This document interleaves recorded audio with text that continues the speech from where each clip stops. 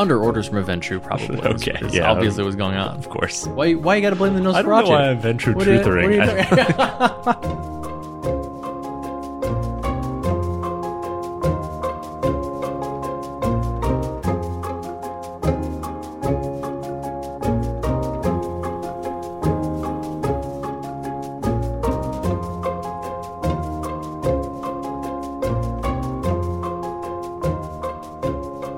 Live for the Mundangerous Chantry in New York City, I'm your host Shane. And I'm your host Ishan. And welcome to episode 156 of Total Party Thrill, a podcast for game masters and players where we discuss our campaigns in order to inspire yours. In this episode, we're reviewing the newest edition of the 1990s-ist game of all time. It's Vampire the Masquerade, 5th edition.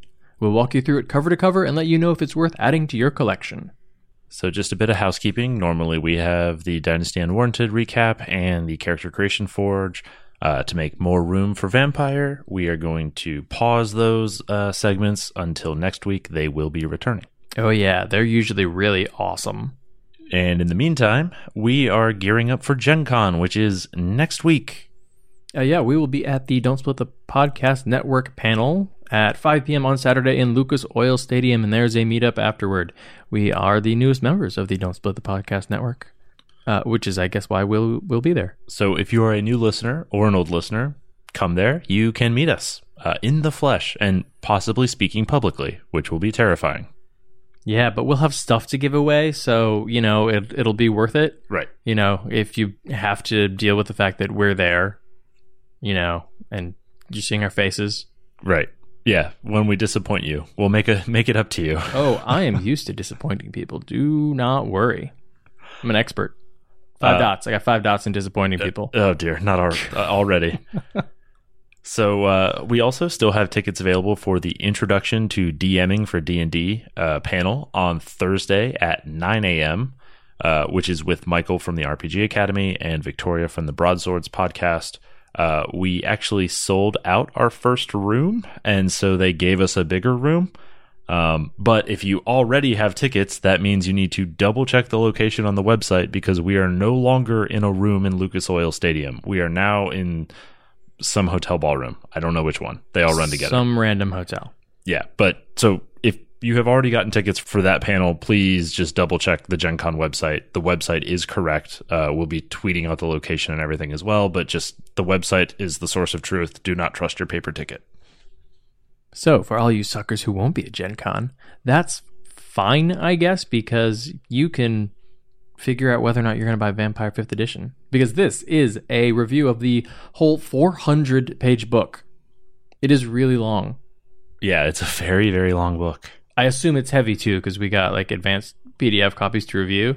Well, it's not heavy on word count, I'll tell you that. There's a lot of art. There's a lot of art. There's a lot of margin. Like somebody was writing a term paper. So for those of you who don't know anything about Vampire, we actually talked about the campaign setting and how you can use it in your games back in episode 141, which was not that long ago. I actually didn't know 5th edition would be out so soon. I didn't either. I don't really follow Vampire, so this was eye-opening. And vein opening. Vein opening, yeah. Neck exposing. So this is the 5th edition of the most popular role-playing game set in the World of Darkness, which is White Wolf's overarching setting for all of its RPG properties. It's like a darker version of the real world where monsters and horrors actually pull the strings of the main events of the world. And it is owned by White Wolf, distributed by Modifius, and it is available at Gen Con. If you're there, it's at the White Wolf booth, but otherwise it should be out shortly thereafter. So yes, this is a 5th edition of the game. It turns out the 20th anniversary edition that came out in 2011 was technically a 4th edition, even though it wasn't billed as such. But this is the 5th edition. However, you'd never know that by looking at the cover because it's billed as just Vampire the Masquerade. No edition number. No Requiem, which, for those of you who know anything about this, was the, I guess, sequel, alternate timeline of Vampire the Masquerade? Reboot? I don't know. Whatever. Anyway, Requiem is... The storyline of Requiem is mostly or somewhat ignored, but also somewhat incorporated. We'll get to that. So anyway, so the in-game story is going to return to and update the original fiction of Vampire the Masquerade, bring the setting from the late 90s, early 2000s into the modern day.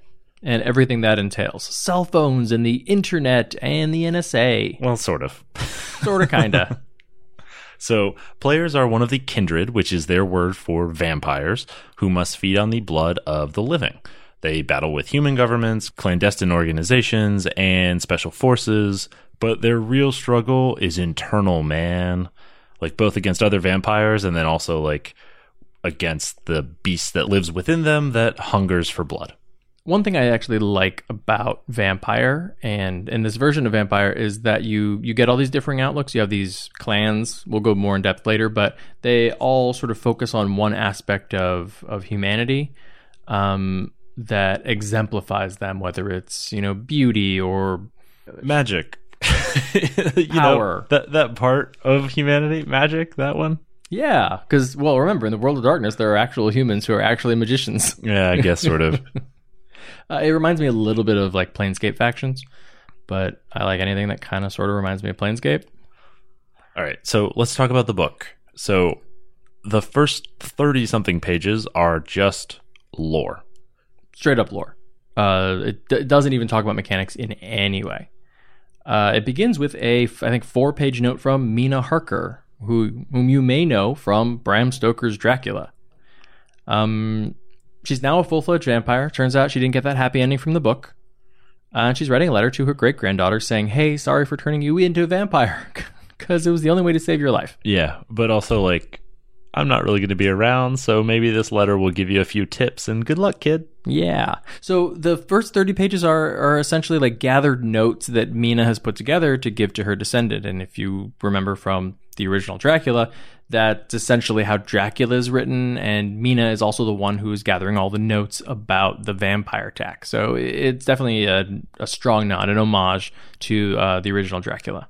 Which is also, therefore, a strong nod and homage to Ken Hite, the lead designer's previous work, The Dracula Dossier.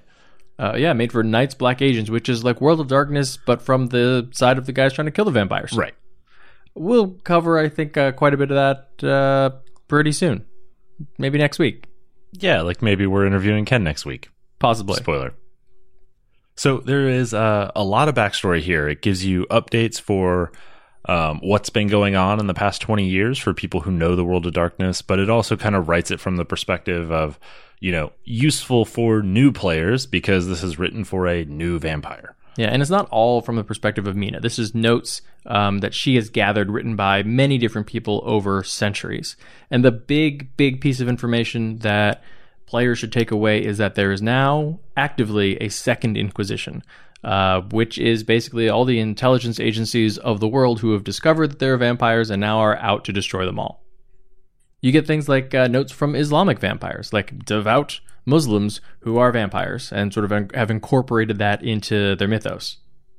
So I'd say you can, if you want, skip this entire section. None of it is necessary to play the game, but I wouldn't skip it just because you get a ton of backstory. If you're new to World of Darkness, it explains a bunch about your place in it, and if you used to play a vampire and now you're back, it totally brings you up to speed on where you are now. Yeah, so let's talk about the World of Darkness then. So what's kind of the high concept of World of Darkness? Well, fortunately, the book goes straight into that. The first, I guess, what you might call chapter is just called concepts. Did you notice that there are no chapter numbers? Yeah, it was super annoying. It talks about what is the World of Darkness, which is, a world just like ours. In the 90s, when the game came out, it was the 90s, and now it is like 2015, 2018. The things that are happening in the world, we had a pope, and then he left really quickly, and now we have a new pope who's nicer. That happened in the World of Darkness. The Twin Towers were attacked on 9/11. A bunch of people died. That happened in the World of Darkness. But the reasons behind those things, or like the people who are causing a stock market crash are different because they're often some sort of monster or magician. So the World of Darkness is known for its sort of gray approach to morality, because ultimately you are playing an evil monster who is attempting not to be a terrible person, who is attempting to retain some level of their humanity. Yeah, some level of it. I mean, it's a slow descent into damnation, right? Like, that's the ultimate fate of every vampire, but it's about hanging on as long as you can. Yeah, it's interesting that World of Darkness is very much like, on the good end, you could be Angel. Like, that's about as good a character as you could play in World of Darkness. Like, he's on the high end of, like, I do good things. But you can play, like, the quote-unquote evil vampires in Buffy in World of Darkness and still be the protagonist. Yeah, I mean, you're just likely to get staked by somebody who's not a protagonist. If you're not careful. No, you're going to get staked by the Camarilla. If you're like out and about. Yeah, if you break the masquerade. But you can be like inside your torture dungeon. Well, yes, you know, yes. And do all like the Queen of the Damned. I mean, don't kill like 400 people on a beach, but just like stay quiet, in the ground and like occasionally eat people and like no one's going to care. Right. So let's talk about the updated storyline. So the most important shift is that the Camarilla, which in prior editions was sort of the omnipresent enforcer of the Masquerade, is rapidly losing power. Yeah, Vampire Society for hundreds of years has essentially been feudal, because you think about it, they don't die, right? So once you're in power, you stay in power, and anyone who gets turned into a new vampire is sort of like 11 levels removed from the actual throne. They're just like way down, and they're told to do things, and they sort of have to do it. There's not much ability for them to sort of break out of this hierarchy. Well, that's definitely changed here. The Sabbat, which is the sort of traditional opponent of the Camarilla, which doesn't want things organized in a hierarchical fashion, has sort of broken down into what's now called the Anarch movement. The Sabbat itself has largely been purged by the Inquisition, or it's gone to the Middle East for Gehenna, right? For the apocalypse. Yeah, for the vampire apocalypse, and a very poorly organized group calling themselves the Anarchs has arisen, which basically just includes everyone who's not Camarilla. Yeah, basically it's vampires who think like, oh, I could rule. Screw you, Camarilla. We run this city now. And that is pretty much how it is now. There's also introduced the concept of Thin Bloods and Caitiffs. Thin Bloods are 14th generation and later, so they are the most diluted bloodline of vampires. They're basically don't have clan traits, but they are often less like susceptible to the various curses of vampirism. Yeah, they're like Blade. Yeah, exactly. Yeah. They're the most diluted vampires. The most deluded vampires are Malkavians. Right. Well, yeah. Or maybe Ventru. Or like any Methuselah. And then there's the Caitiffs, who are the clanless, either because their clan has been destroyed by the Inquisition or the fall of the Camarilla, or has dissolved into like an anarch subset, or because they have like been exiled from their clan in an intact structure. Yeah, I love that it pointed out that you can be exiled for just not being similar enough to your clan. Like, we'll go through the clans later, but like in Nosferatu, they're like hideous and ugly. And if you don't turn hideous and ugly after being turned by a Nosferatu, they might be like, you're not really one of us. Like, You're just like too normal looking. Get out of here, pretty boy. And there are now opportunities for advancement. You can make a big play, even for very young vampires, neonates, as they're called, people who were turned in the last maybe decade, who normally would have to wait literally several hundred years to sort of burnish their credentials enough that anyone would trust them. Now you just go, find a prince and shoot him in the head, assuming you can get through all their guards. Yeah, and I mean, even then, like, a lot of princes are just gone. They have left for Gehenna. Like, the vampire apocalypse is happening slowly, and it's claiming the oldest first. So a lot of those old vampires are just now gone. Not through betrayal, but just through, like, the events of Gehenna. So there's opportunities. Of course, those opportunities are tampered by the existence of the Second Inquisition, which is what happens when vampires birthed the War on Terror. And then lost control of all the human anti-terror organizations that then discovered they exist. Yeah, this was my favorite part actually about the lore. Like the update, I thought this was so well done, was okay, 9/11 happened, and vampires went, oh god, that must have been us. And then they were like, wait, nope, that wasn't us. Well, crap. We need to find our enemies who are attacking us by flying planes. Let's sick the CIA and the NSA and every other intelligence organization, because we have our claws in them, on the planet, into looking into this. And then, of course, those organizations discovered that vampires existed, freaked out. The vampires figured out, oh, it was really just like dudes who hijack planes. Right. Because I guess we're not the only game in town. Yep. Yeah. And then what do you do when the NSA is spying on you? You completely abandon the internet, all electronic forms of communication. You just don't do them anymore. So don't worry. That 90s aesthetic is still intact. The life before cell phones still works. It's very Matrix, right? Like, you can get on a cell phone, but you need to like smash it with your foot as soon as you finish your 59-second phone call. Right.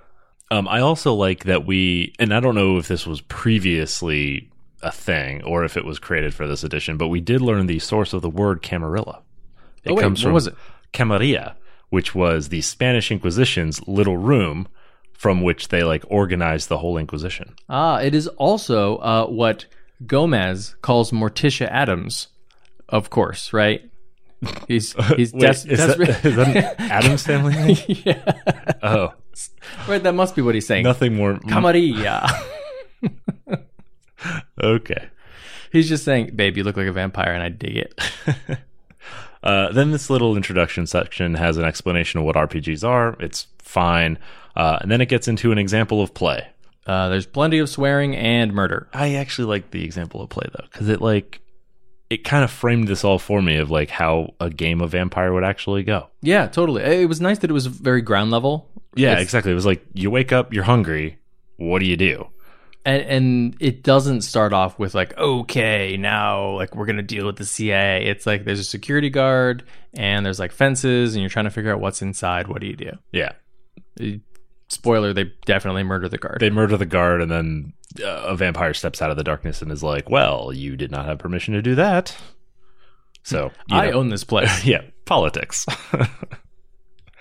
The next section is broadly about kindred society. So it talks through the Camarilla as well as some of the other different organizations that exist. Yeah, it goes relatively in depth on what the Camarilla is, its history dating back to the 14th century or something. Mm-hmm. Its structure, and what is it that really makes lower level vampires beholden to the people who are above them. Part of it is this blood bond. Part of it is loyalty from the person who made you a vampire in the first place. Now we are going to get on release an entire book for the Camarilla, an entire book for Anarchs. We haven't seen those. I assume they're going to go a lot more in depth, but this main book still has a lot of information on both. The most important thing it covers is the 6 traditions of the Camarilla, the first being maintain the Masquerade. Right, don't let anyone know who you are. Then the concept of domain, which is sort of the feudal system. Progeny, which is the permission to create new vampires, because obviously vampires don't want to overpopulate or else they would run out of humans. It's Malthus. Malthus was a vampire. Right. I'm a Malthusian. Then they have a tradition of accounting, which is just pedantic.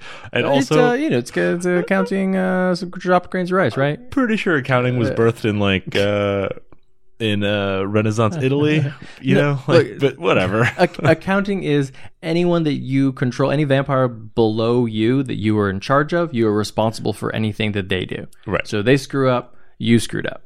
Yeah, but it goes into a dual entry accounting book. Ledger. That. Anyway. Yes. That's Knights Black Accountants. Right. Hey, that's a game for somebody somewhere. Not here, though. Then the 5th and 6th are hospitality, which is the tradition of welcoming vampires into your domain if they follow the appropriate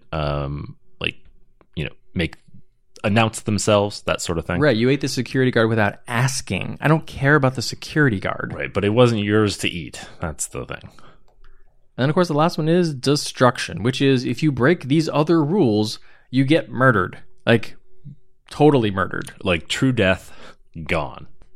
Even if you're not playing a Camarilla PC, these are things that I think every PC should at least be acquainted with, even if your character is super new and doesn't know these things, because these are the tenets by which you are judged in this game. If you screw up like this, people are going to show up and try to kill you. So then there are a couple sidebars in the section about fashion and iconography, because of course there are. And then it gets into the Anarch movement, sort of the splintered and leaderless group of anti-Camarillans. Yeah, it's a bit directionless right now, but it is powerful and growing. Of course, that's partly because the Camarilla has kicked out everybody who is a Thinblood, a Caitiff, and anyone above 13th generation. So any of the weaker-blooded vampires. For those of you who don't know anything about this, a generation is the number of generations you are away from the first vampire, who is Cain from the Bible, the first murderer. Right. This is an update to the setting. It's advancing it, which means that anyone who is playing old games of vampire sort of has to deal with the consequences of what has happened over the last 15 to 20 years in the game. But it's nice that you can be like, all right, my clan doesn't really exist anymore, or I've been chased out, or whatever. I'm not in the Camarilla. I can still deal with that, and that gives me a reason that I am even out here trying to survive. Whereas maybe previously in our old game I was sitting pretty, but now the prince is gone. And then finally we get a glossary, which is super helpful for me, having never read a World of Darkness book cover to cover, and frankly only ever played Hunter. I finally got to learn what all these words mean that I keep seeing capitalized. Hey, and if you want to play a game like this, it's like Firefly. You want to get the lexicon down, you want to do it right. Yeah. All right, then we get a description of the clans. 7 of them are defined. For each of them, you'll get a short description of their main philosophy, different types of archetypes of the kind of person who would be in the clan. And then you get 8 images, always 4 female and then 4 male, which, I don't know, in this kind of book, it just feels like you would have some option for androgynous people, but it's always 4 women, 4 men. That seems like a nit to pick. Overall, the book has pretty good representation. And it's a mix of photographs and artwork. So sometimes in the same image. Well, annoyingly, yeah. It's not good. I'm just saying it's diverse. We'll talk more about the art later. And then it lists 3 disciplines. When you're building your character, disciplines are, the equivalent of spells, kind of. Yeah, they're it's almost like subclasses. Yeah, they're vampire abilities that normal people wouldn't be able to do. And it lists the ones that your clan is particularly good at. It also lists your Bane, which is the thing that afflicts your clan. They vary from the Bruja have a very difficult time not raging out and murdering everybody in the room. And the Nosferatu are hideously ugly. And the Ventrue are really picky about what they eat. Mm-hmm. So let's talk through the clans briefly that are in the book. So it starts alphabetically with the Bruja. Yeah, they're revolutionaries. Although they call themselves revolutionaries, but I guess they're changing the system from within because they're still in the Camarilla. They're not anarchs. They were revolutionaries as mortals, but now they're kind of sitting pretty, so not so much. Yeah, it's I guess it's a noblesse oblige for some of them. They're we will change what we can because now we have the power to change those things. Yeah. And I think we should mention that there's been some talk about some of the Bruja characterizations have included certain kinds of revolutionaries, like white supremacists. There's even a specific archetype called the blood worshipper, who is really into thinking that their particular blood is better than every other type of blood. Brujas before others. Yeah. I don't see anything in this book that is sort of elevating white supremacy. I can see the argument for, maybe not having it in the PC section necessarily. It's certainly there. I don't see why there wouldn't be white supremacists who got turned into vampires and now they're still being giant assholes because it didn't change their mind about who they are. Right. But maybe have them in an NPC section where these are the people you might be murdering. Mm-hmm. Because it's fine to murder those people in game. Yeah, They're vampires anyway. They're vampires. Gotta die sometime. Then there's the Gangrel, who are the sort of the most bestial of the vampires. They're shapeshifters, and they like to live very close to the land. Yeah, so their whole concept is that they sort of embrace and master the beast, which is what vampires think of as like the hunger to drink blood. So, they're not werewolves. Yeah, they're not werewolves. Right. Because there are actual werewolves too. Right. The Malkavians, you may remember these if you've ever played this game, are sometimes the most annoying people to have in your party because they're insane. Every single one's insane. Yeah, but occasionally they have lucid visions, which are of use. So they're kind of seers to the Camarilla. The Nosferatu are hideous information brokers. When they become vampires, they undergo a physical change that's much more pronounced than any other vampires. They, may develop cancerous growths or, become like the traditional gross vampire from the movies, like a very long nose and bat ears and like giant saucer-like eyes. But they're not ashamed of it, which I thought was interesting. Yeah, I like that they really embrace it. They're like, yeah, we really look like what we all are on the inside. Right. Then there are the Toreadors, which are Olay. the divas who are sort of entranced by beauty and art and fashion, and they're the foppish clan. That's really all it is. Yeah, their bane is sometimes they're just so enthralled by beauty that they can't look away, and then someone can stab them in the heart. Which I want to stab myself in the heart when I was reading that section. But on to the Tremere, the wizards who use their blood to fuel spells. Yeah, it turns out the progenitor of the clan was a wizard, wanted to live forever, found vampirism, became a vampire, and then went, oh crap, I can't cast spells anymore. I've made a big mistake. However, with stolen blood, you can still cast spells. Right. Fortunately, you've got a great way to get that blood. Mm-hmm. There's the Ventru. See, you don't like the Toreador. I don't like the Ventru.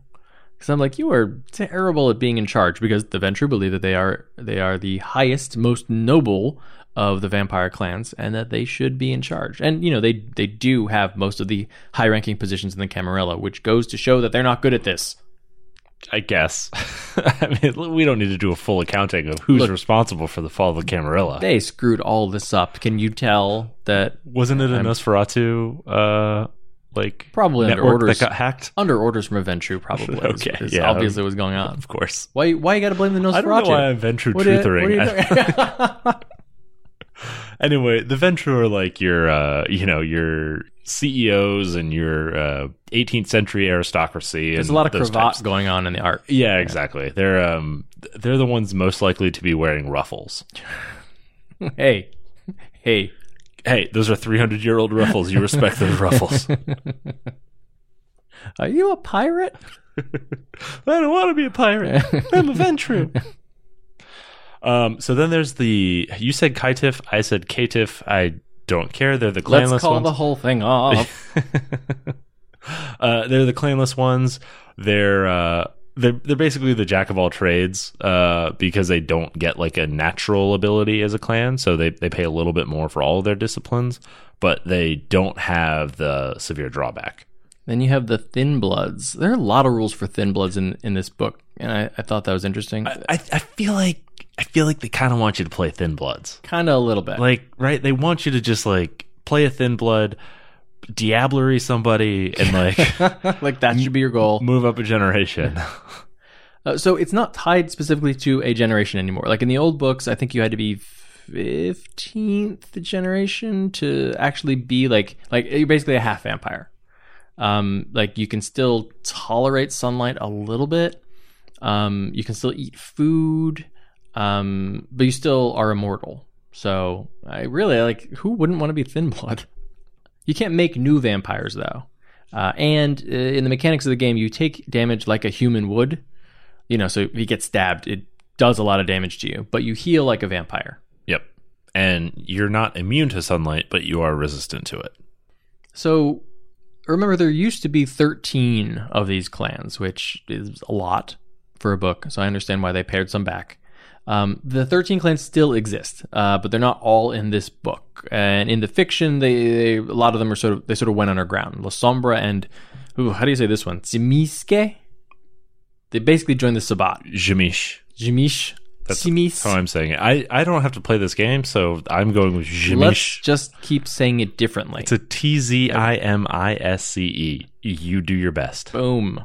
Giovanni and Ravnos are almost extinct, taken out by the Second Inquisition, and any remaining members are currently in hiding. And then the Banu Hakim and the Setite Ministry are stuck fighting in the Middle East. And like wherever else Gehenna is happening. Yeah, like they're on this whole Gehenna thing. Just chilling. So those 6 clans, not really part of the main storyline, but your vampire of these clans certainly can be. Not yet part of the main storyline. Oh, obviously, fair. Room for expansion of the line. Come on. Then we get into the rules section. This is like the first time we get like really any rules. Yeah, other than the Banes, which were like kind of out of place because it was like, here's some rules. You don't know what any of these words mean, but you'll get to them. Right. It was like, here's backstory on your clan. And then it listed disciplines, right? But it only listed flavor text for the disciplines and like why you might use them. Right. But not any info. And then the Bane just suddenly was sort of glaring at you like, 1 extra hunger die. But hey, check page 170. You'll explain what that means. So now we get rules. And it starts off with time, because time works a little bit differently in Vampire than it does in something like Dungeons and Dragons. Because actions are broken down into turns, which is how long it takes to do a particular action. But that might be search an entire room. It also might be shoot a gun. Obviously, like in real life, those take very different amounts of time. But in Vampire, you just sort of fudge it.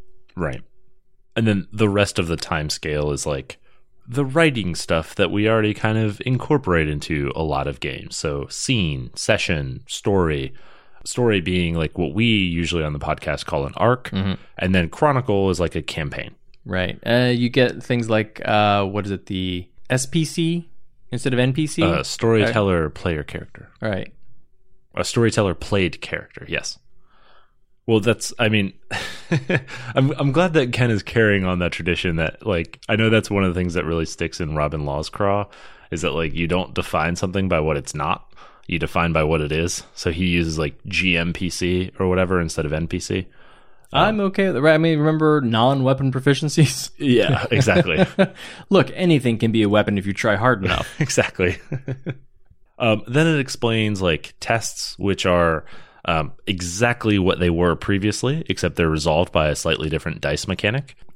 As you used to in World of Darkness, you would take your attribute and your skill, add up the dots, build your dice pool of D10s. But what's new is that you automatically succeed on any roll of a 6 or higher. And then you set a difficulty for how many successes you need to be, succeed on the test. Yeah, so it'll, like, one success will be something that's routine. That's hitting someone who's not moving at all. And it scales all the way up to a near impossible task, which you'll need 7 successes. Obviously, if you don't have enough dice to even get there, you're not going to succeed. I do like how this rolling system has several things built in that specifically make it move more quickly or make it less crunchy and granular for groups that really want to focus a lot more on story.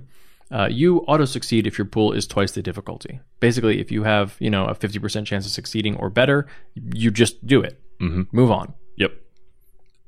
Criticals are also simpler.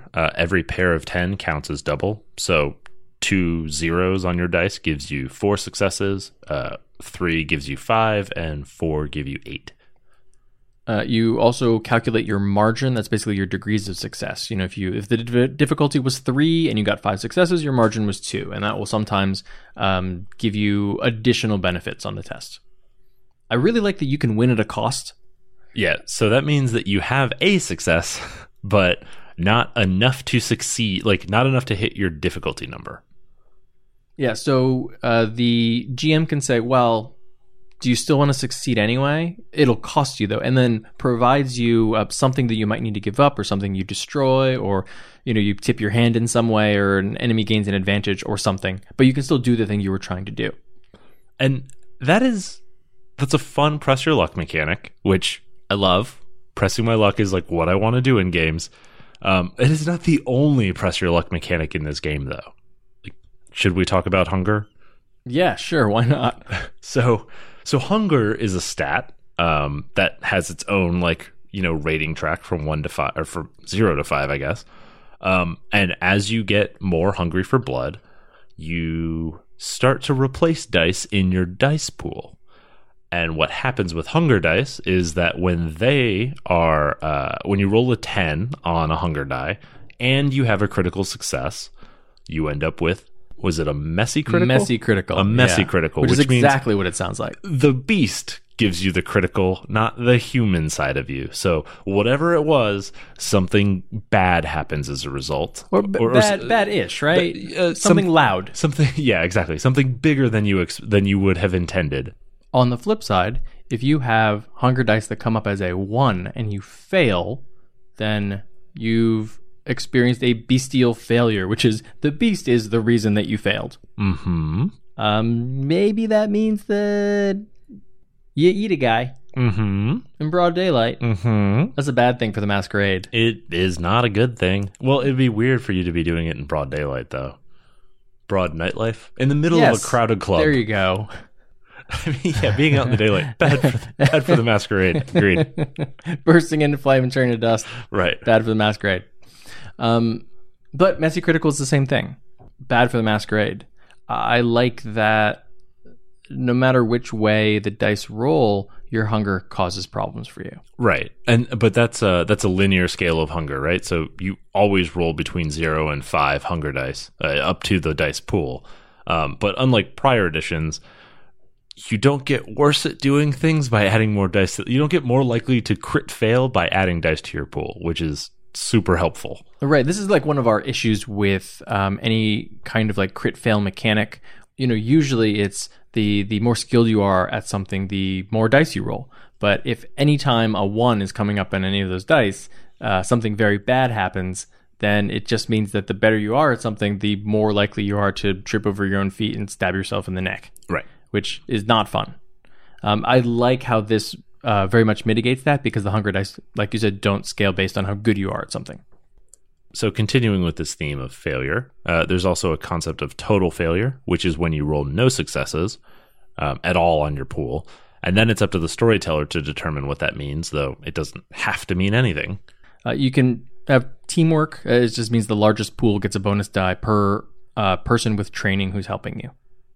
And then an important thing, again, going back to those press your luck mechanics, is the health and willpower tracks. You are they work the same way as they did in prior editions, but you can spend your willpower to re-roll dice in your pool.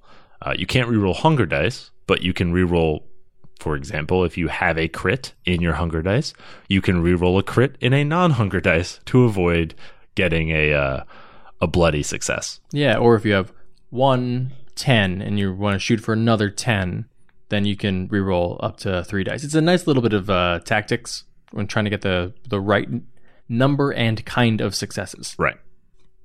So what makes Vampire, and I think World of Darkness as a whole, kind of a cool system is that combat is not really any different from any other test. Like, it is truly just a perfectly conserved mechanic. So when you engage in combat, you're making tests just like anything else. Yeah, and the skills that you're using are fluid based on what's happening. So if you're shooting somebody, that might be a composure plus firearms test versus their dexterity plus athletics. If you're trying to socially undermine somebody, it might be something like composure plus subterfuge. Versus their appropriate attribute and skill. Yeah. There's like 4 pages of like, if you're trying to do this, here's what it might be. And here's what it might be. There's a lot of examples. And when you have the list in front of you, it's kind of easy to just like pick a pair that makes sense. But yeah. Mm-hmm. But yeah, usually it's like tied to the fiction, right? So if you are barehanded because you're a vampire and you have claws and you are fighting against someone who has a knife, it might be you use strength plus brawl and they're using dex plus melee. And then there's 2 initiative systems that are presented. The default one basically just like has an order of what type of action you're doing to resolve. So if you're engaged in close combat, you go first. If you're making a ranged attack, you go second. And then if you're trying to engage in a new close combat, you go third. And then everything else happens last. There's an alternative initiative if you prefer a more traditional rolling system, but I don't know. You got to get to the back of the book for that. And probably my favorite part about the combat system is that it merges the attack and defend actions from both the attacker and the defender. Like usually in a game, it's like, okay, I attack you with my sword. Did I hit you? Okay, you do or do not take some damage. And now you attack me with your sword. And do I take damage or not? In this case, you make those two opposed rolls at the same time, and whoever wins deals damage to the other one. I think that's much more elegant. It doesn't always work. Like if you are shooting someone, obviously there's no opportunity for them to do damage back unless you're in a gunfight. Mm-hmm. So the damage system is not significantly different from what it was priorly. You still have superficial and aggravated. They work basically the same. But there is a concept introduced in here that I think is super good for a game that is not just a combat game, which is called 3 turns and out. If you go 3 rounds and you're still fighting, stop fighting. Somebody pieces out. Like, it's just taking you too long now. Some outside entity is going to become involved, like whatever it is, or one side is losing, they should run away.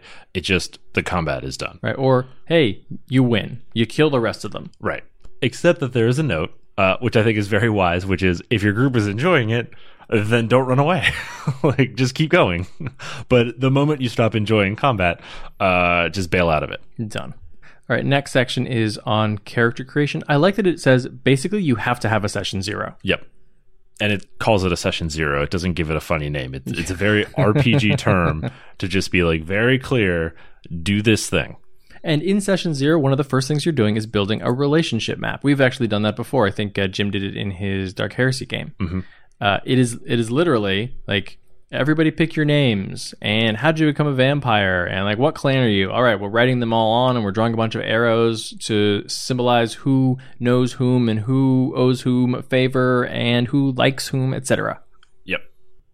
Then you start picking archetypes. There's a handful of decisions that you need to make, but you're always picking kind of packages of stuff. You get attributes, you get skill spreads, disciplines, flaws, all that type of stuff. The way that you are a predator, which is a pretty entertaining list of approaches to feeding. Yeah, and then you're picking your generation, which is basically like, how old are you? Are you like 400 years old, which is about as old as you can be in this book? Or are you like 15 years since you got turned? And you basically just pay XP to be older. Mm-hmm. Briefly, the core traits, there are 9 attributes and 27 skills. Yep. That's why there's so many freaking combinations for different kinds of roles you can make. Right. And each of those goes from 1 dot to 5 dots, 5 being amazing and superhuman, and 1 being your hot garbage. Oh, right. So that'll be familiar to former World of Darkness players. Always being terrible at everything. I mean, it does mean that you don't have enough dots to go into a lot of things. So you should stick to your specialties early on. Yeah, I didn't actually min-max the XP system, so I don't know if it's better to specialize or go broad, but I suspect it's better to actually go broad. Anyway, you get more dots if you go like less specialized. But even the less specialized, even the jack of all trades, still has nowhere near half the skills. So then there's actually a lot of focus that gets spent on who you were before you were a vampire. Mm-hmm. Sort of like what your humanity is based in. So it talks about like, what was your job? How did you die? What was your family like? What are the, like, and this feeds into your skill set, right? Like whatever your job was gives you a few skills, and also kind of defines that personality for your character. Yeah, I really like how in character creation, I think half of character creation is figuring out how you feel about things rather than just a number of dots on the sheet. Because you need to come up with your convictions. Like, what are your sincerely held beliefs? And these come into play. It's not just like 5th edition D&D's like bonds and flaws. Like, if you do something that goes against one of your convictions, like you start to lose humanity. The beast starts to take over. You'll also pick things like your touchstones, which is like some mortal who's still alive, which is like, so Night's Black Agents. Mm-hmm. It's like totally your solace. Yeah. Like, it's also like that thing that the GM is going to target. It's great. This is a merits and flaws system. You are going to pick at least a few merits. You're going to get some flaws. And these are, broken down into merits, which are personal things like abilities, backgrounds, which are more external, and then lore sheets, which are your context or your covers, like different identities. If you're 300 years old, Right. you've got to have a different face in every city. From there, you build your coterie. I love that you do this because we love this aspect from Blades in the Dark, where you're building your gang. And your coterie has has abilities. Like everyone gets 1 dot, sometimes 2 dots if you're in a small group, to put in the coterie's abilities, and you get small abilities that you as a group are better at doing because that's what you're tasked with doing. Right. And as part of that, you get a domain, which is what is the purpose of your coterie? What is it that you do here for whatever organization you work for? And then you also get a mission, which is what are you currently tasked with? Yeah, there's the Fang Squad, which is we're Fang Gang. Yeah, we're like a gang. We're a bunch of gangers. We're criminals. Yeah, in the alleyways, and we eat homeless people. But with fangs, yeah. Right. Or we guard the prince. Right. There are options for any kind of game you want to play. Yeah. I just really like the idea of the vampire adventurer. No, man, I just like digging up tombs. I mean, everybody That's my deal. Everybody loves those, right? I don't think there's been an edition of D&D where you can't play a vampire. Right. There's some interesting information on what is hunger, what do hunger dice represent, and then feeding. I actually really like this bit of nitty-gritty lore about what is it that you can feed on? How much blood is in a cow? And how much hunger does that slake if you drain a cow versus a rabbit? Right. Speaking of blood, it also talks about blood potency, which is basically just the strength of your bloodline, largely based on your generation. Yeah, and while it does increase your power straight up, you just get extra dice to do things, the more potent your blood is, it also means that you're more picky about the kinds of things you can eat. If your blood potency is too high, you can actually only feed on other vampires. Yeah. Whoops. And then your Banes get super strong. Wow, that Nosferatu is super ugly. Right. Then the book talks about the dangers of frenzying. So what happens is if you don't manage your hunger, then you end up making tests to resist frenzy. And if you fail those tests, bad things happen. People you like die. People you don't like die, but it's messy. Right. And then there's a section that I can basically only call flavors of blood. Right. It's a totally just indulgent section on how do vampires feel about different things to eat in your bloodstream? I mean, I love it, right? It breaks it down by the four traditional humors. You absolutely would. It is a subsystem that can be ignored if you want. However, it also sort of breaks down each of the vampire disciplines by what kind of blood best fuels it, right? Because remember, vampires are using this blood to fuel their superhuman abilities. So if you want to produce a feat of strength, it's helpful to have choleric blood in you, or to have fed off a person with choleric blood. Mm-hmm. You also get in a situation where vampires can get addicted to the drugs that certain people are on. I love that the glossary is mostly just terms for vampires who have preferences for certain drugs that they feed on. You're a meth head, man. Wait, is that in the gloss? Is it meth head in the glossary? A meth head is a vampire who feeds on meth users. That's perfect. A lush is somebody who prefers alcoholics. I mean, who doesn't? It goes down so easy. It's so smooth because it's very thin. Yeah.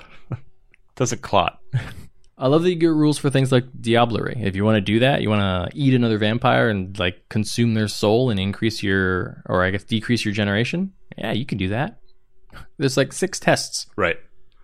Then we've got essentially what is the grimoire, right? In most RPGs, right around 3/4 of the way through the book, it's, hey, here are all the spells. Yeah, 40 pages of spells. Right. And that's basically what this is. You get all the disciplines. What are they, 8-ish, 9-ish disciplines, something like that.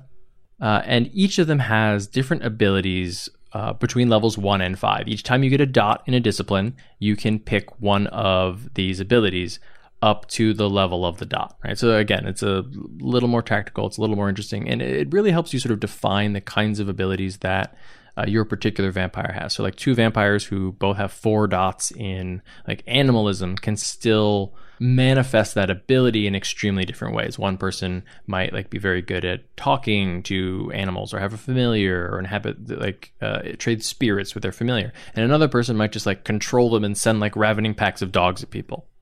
Yeah, and these disciplines are really where you gain your uniqueness as a character. Like this is what's going to differentiate two vampires from the same clan, or even two vampires from the same clan focused in the same discipline, are sort of like which of these actual characteristics are you taking, and it sort of finally creates your monster. Yeah, and just like there's no levels in this game, but you just have amounts of XP. It is very much like those classless systems where you become much more differentiated the more abilities you're able to pick. So by the time you can actually spend a little bit of XP, then you really feel like you're so different from everyone else. It is one thing I don't like that it seems like it's extremely slow to level up here. Like you get 1 XP per session. And if you really want to like level up quickly, then it's like 2 XP per session. Yeah. But you need like 15 XP to do anything. Yeah, I mean, I feel like that's a thing that's easily tailored to your home group. So 9 XP per session. Yeah, exactly. A rogue traderly amount of XP, which is somewhere between 100 per session and shut up. You'll level up when I tell you. You have 13,000. Just go. Yeah. So the rest of the book is basically like appendices. It is there is a set of advanced rules that just basically provide more subsystems that you can interact with. I think the one that stands out in there that is probably a really good inclusion, especially given that it's vampire, is the one roll conflicts rules. Mm-hmm. To me, I read it and I was like, oh yeah, of course, because vampire is for LARPing, right? Like a big part of the vampire community is LARP, so you wouldn't want to be rolling lots of dice at a time. You would just want to do one roll. So I think that kind of makes some sense. The rest of it is all like storyteller material, so different tools to use as the GM in order to help craft your game. Right. It's you adjusting the different dials. Like there's an advanced physical combat section where you get things like surprise attacks and different ways of close combat and grappling. There's grappling rules. Right. For the most part, you can ignore these. It's exactly where it should be, which is like, cool, if I think this is going to come up, I'll look it up and see if I want to use it. And otherwise, I'm going to save reading 50 pages. Yeah, or like if you're the storyteller, then I would probably talk to your players. You're having a session 0, see what they're interested in. And if there is something in here that fits with them, there's a section on like kindred intimacy, like how do vampires like get it on, or do they, or like is it similar but not exactly the same thing? You can like just photocopy that and give it as a handout. Right. So let's talk about sort of the overall book, because we talked about what's in it. So some general impressions. Art. For me, it's a mixed bag. Okay. There are some pieces that I find very evocative. I mean, there's a lot of art in this book, far more than like most RPGs. Yes, I will say they're high on volume. I think there's probably the same amount of very good art that there is in most RPG books. Which is to say they have a low hit rate.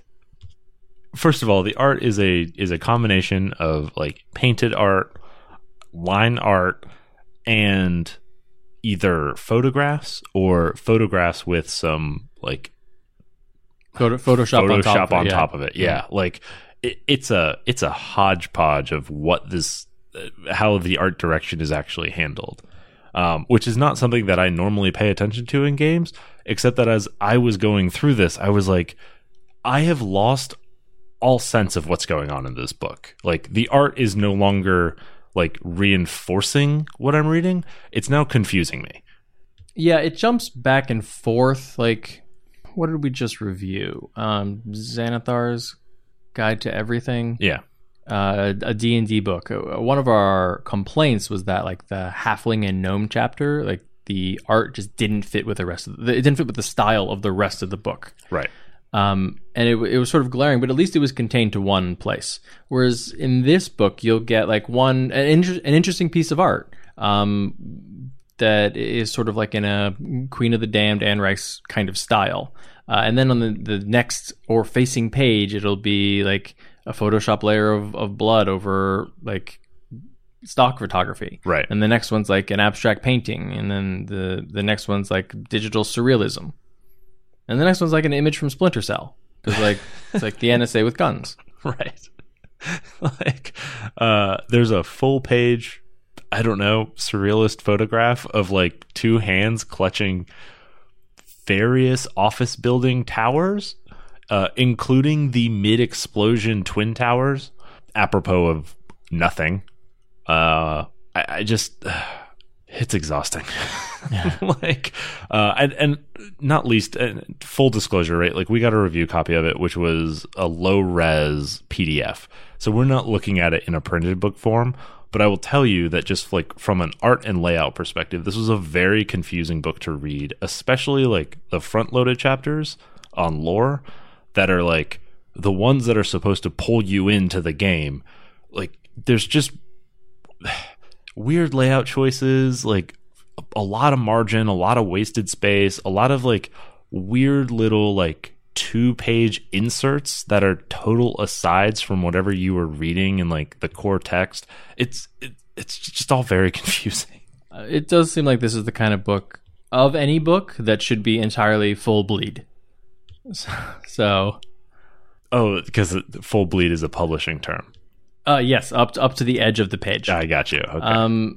But yeah, you get a lot of like inset art. I mean, I will say like there's a lot of art in here where I'm like, this is really good, actually. I think it's really cool. Why is it this size? Like, why is it a third of a page when you obviously have no problem having like 2 facing pages being one image? Right. Like this totally could be. Like there's a pretty sick werewolf on 376 that's just like literally ripping a dude apart.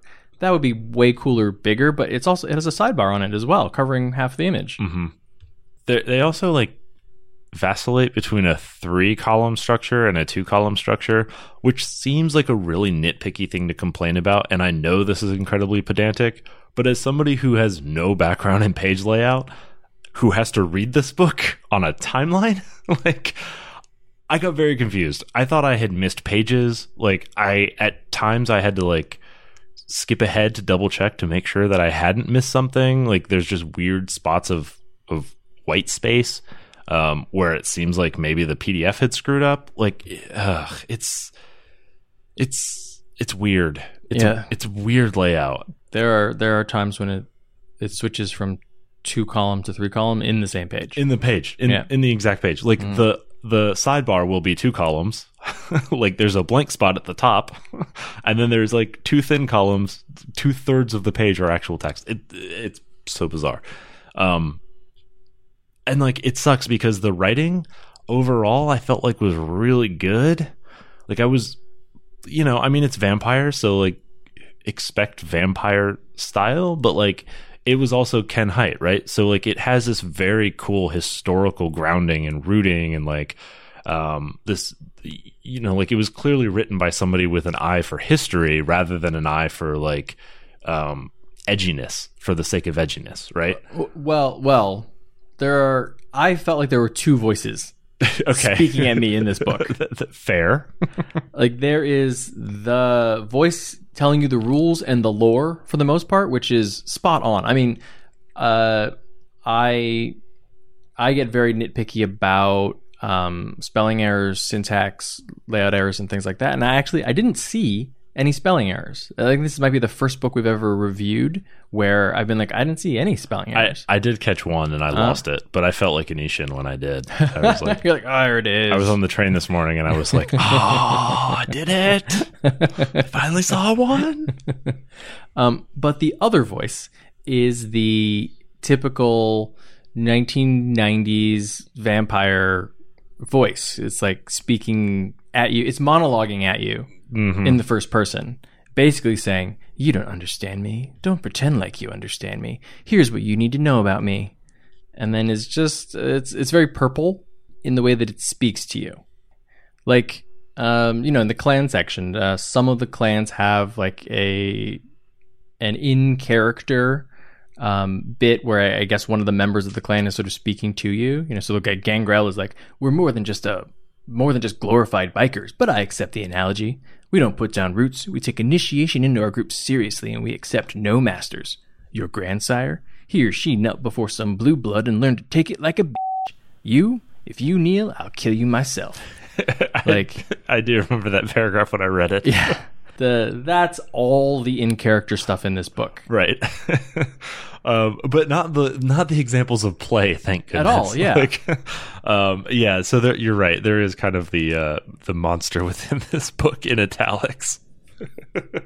Now, that said, this is Vampire, right? Like, if you open this book and you're playing this game, you know what you're in for. Come on. Yeah. Like, you're playing this because you want to be that person. Yeah, I will say, like, and this is take it as intended, right? Like, it does not abandon its roots as peak 90s vampire, right? Like, it is definitely vampire in the modern age, but it is not forgotten that it is about katanas and trench coats and edginess and brooding and, like, you know, My Chemical Romance. Like, it is not pretending that it is something more elevated than that, right? Like, if you want elevated vampires, you play like Night's Black Agents. If you want brooding vampires, you play Vampire.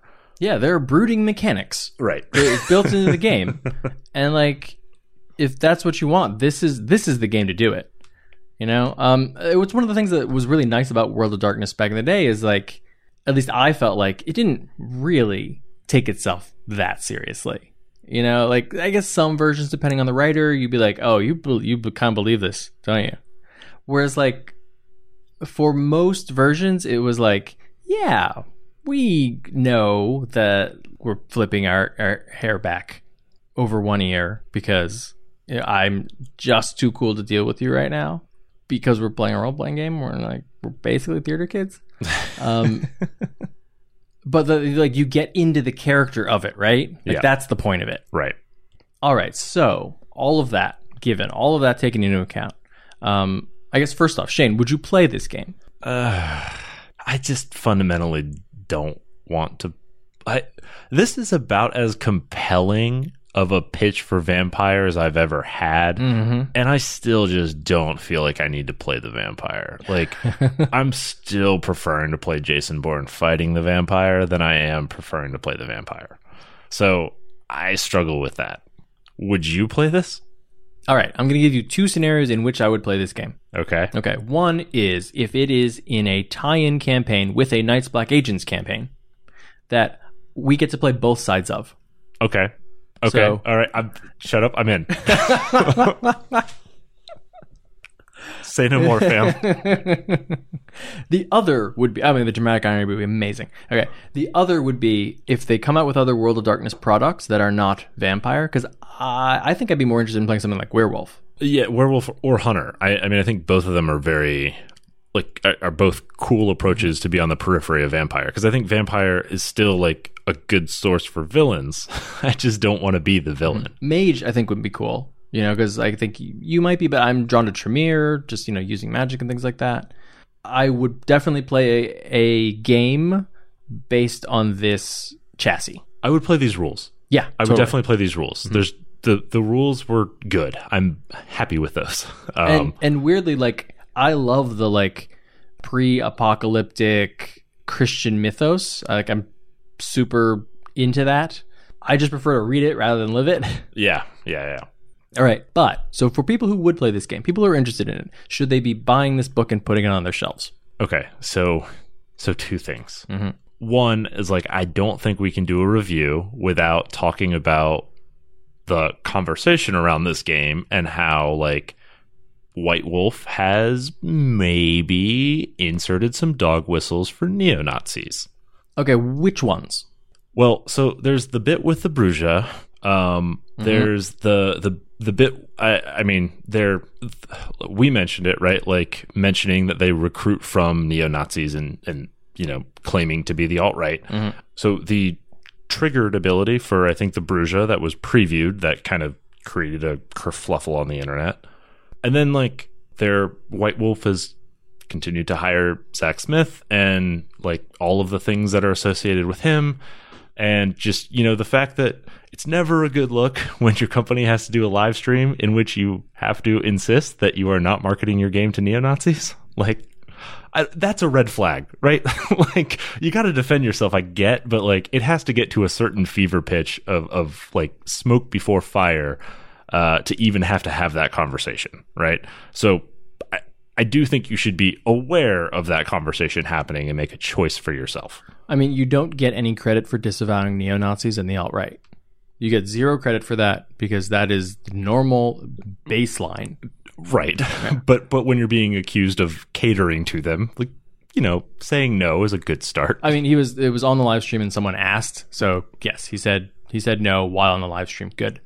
As far as we can tell, we're not 100% sure, but I don't believe that the triggered ability appears in the final print version.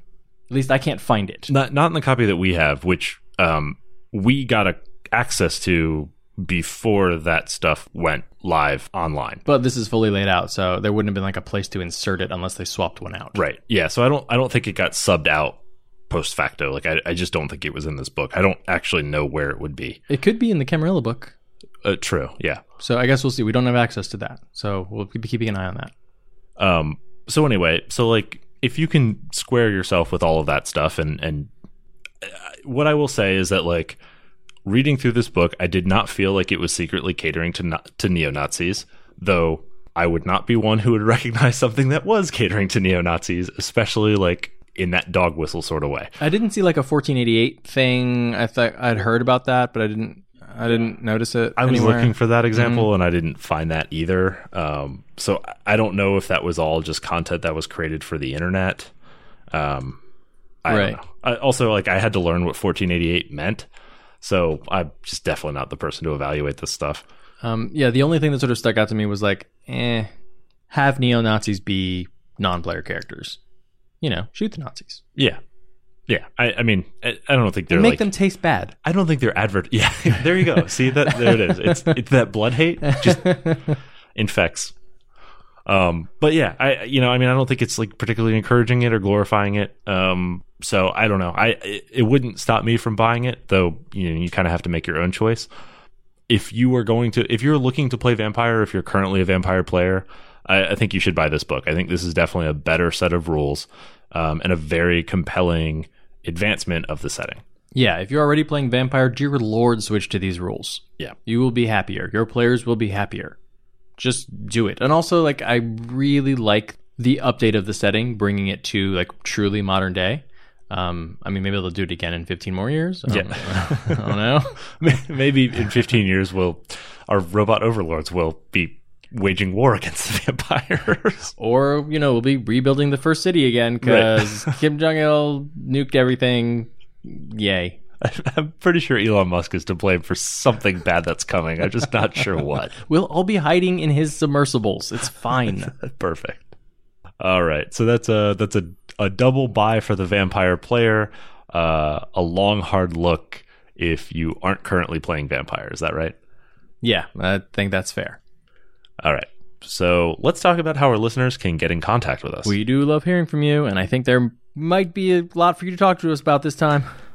You can tweet at Shane at Mundangerous. That's MUN Dangerous. And you can tweet at Ishan at Evil Sans Carne. That's malice minus meat. And you can tweet at the show at TPTcast. You can also email us at totalpartythrill@gmail.com. And you can find us on the web at www.totalpartythrill.com. We're also on Facebook and Instagram at Total Party Thrill. And now that this book is off of its like review embargo, I don't care about spoiling it.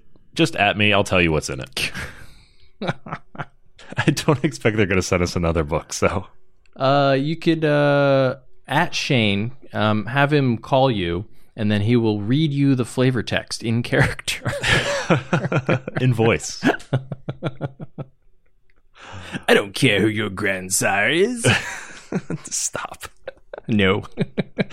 All right, before we wrap up, let's take a moment, thank our Patreon supporters. Yeah, your support is what makes it possible for us to keep doing this show every single week. So if you'd like to learn more, you can check out our rewards at patreon.com/totalpartythrill.